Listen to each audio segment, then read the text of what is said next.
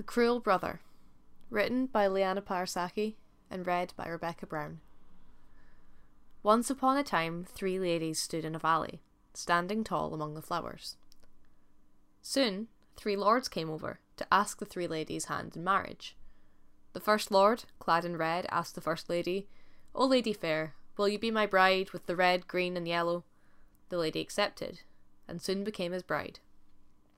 The second lord, clad in green, approached the second lady and asked, "O lady fair, will you be my queen with the red, the green and yellow?" So the second lady gave her hand in marriage to the second lord and soon became his queen. Then the third lord approached the third lady and kneeling before her asked, "O lady fair, will you be my marrow with the red, the green and the yellow?"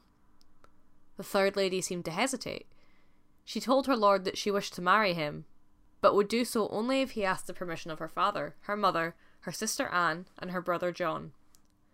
But the lord, smitten as he was, reassured her that he had already done so. He asked for the permission for her father, and her mother, and her sister Anne. Only her brother John he had forgotten. And so the happy couple was soon united in marriage. On their wedding day, everyone stared at and admired the bride. As the bards tell us, every man who saw her wished to be her bridegroom instead.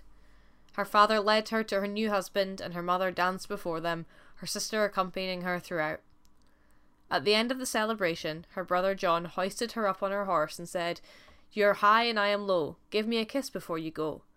When the bride bent to kiss her brother's cheek, he stabbed her in the abdomen, having not forgiven her for her husband's oversight. The bride was mortally wounded, and it was assumed that she would die. "But what will you leave for your father?" she was asked. "To my father, I will leave my horse, the white steed that brought me here.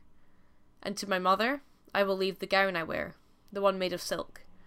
And to my sister Anne, I will leave my hairnet and my golden fan. As for my brother John, I will leave him the highest gallows to hang on. And what of your brother John's wife? To her, I will leave grief and sorrow, enough to end her life. And to their young children, I will leave the whole world, wide enough for them to roam free."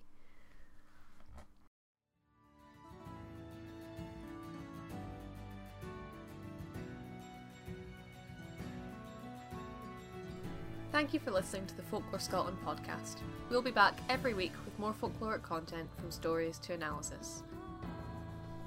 The podcast is brought to you by Folklore Scotland, the charity that aims to make Scottish folklore accessible using digital platforms, telling the tales of the past with the technology of today. If you'd like to become a voluntary contributor or would like to get in touch, pop us an email at info@folklorescotland.com, and you can find all of our social media as well as a list of sources in the show notes below. The charity also now has a Ko-fi page, which you can find in the show notes if you would like to help us continue the work that we do. Thanks for listening, and we'll see you next time.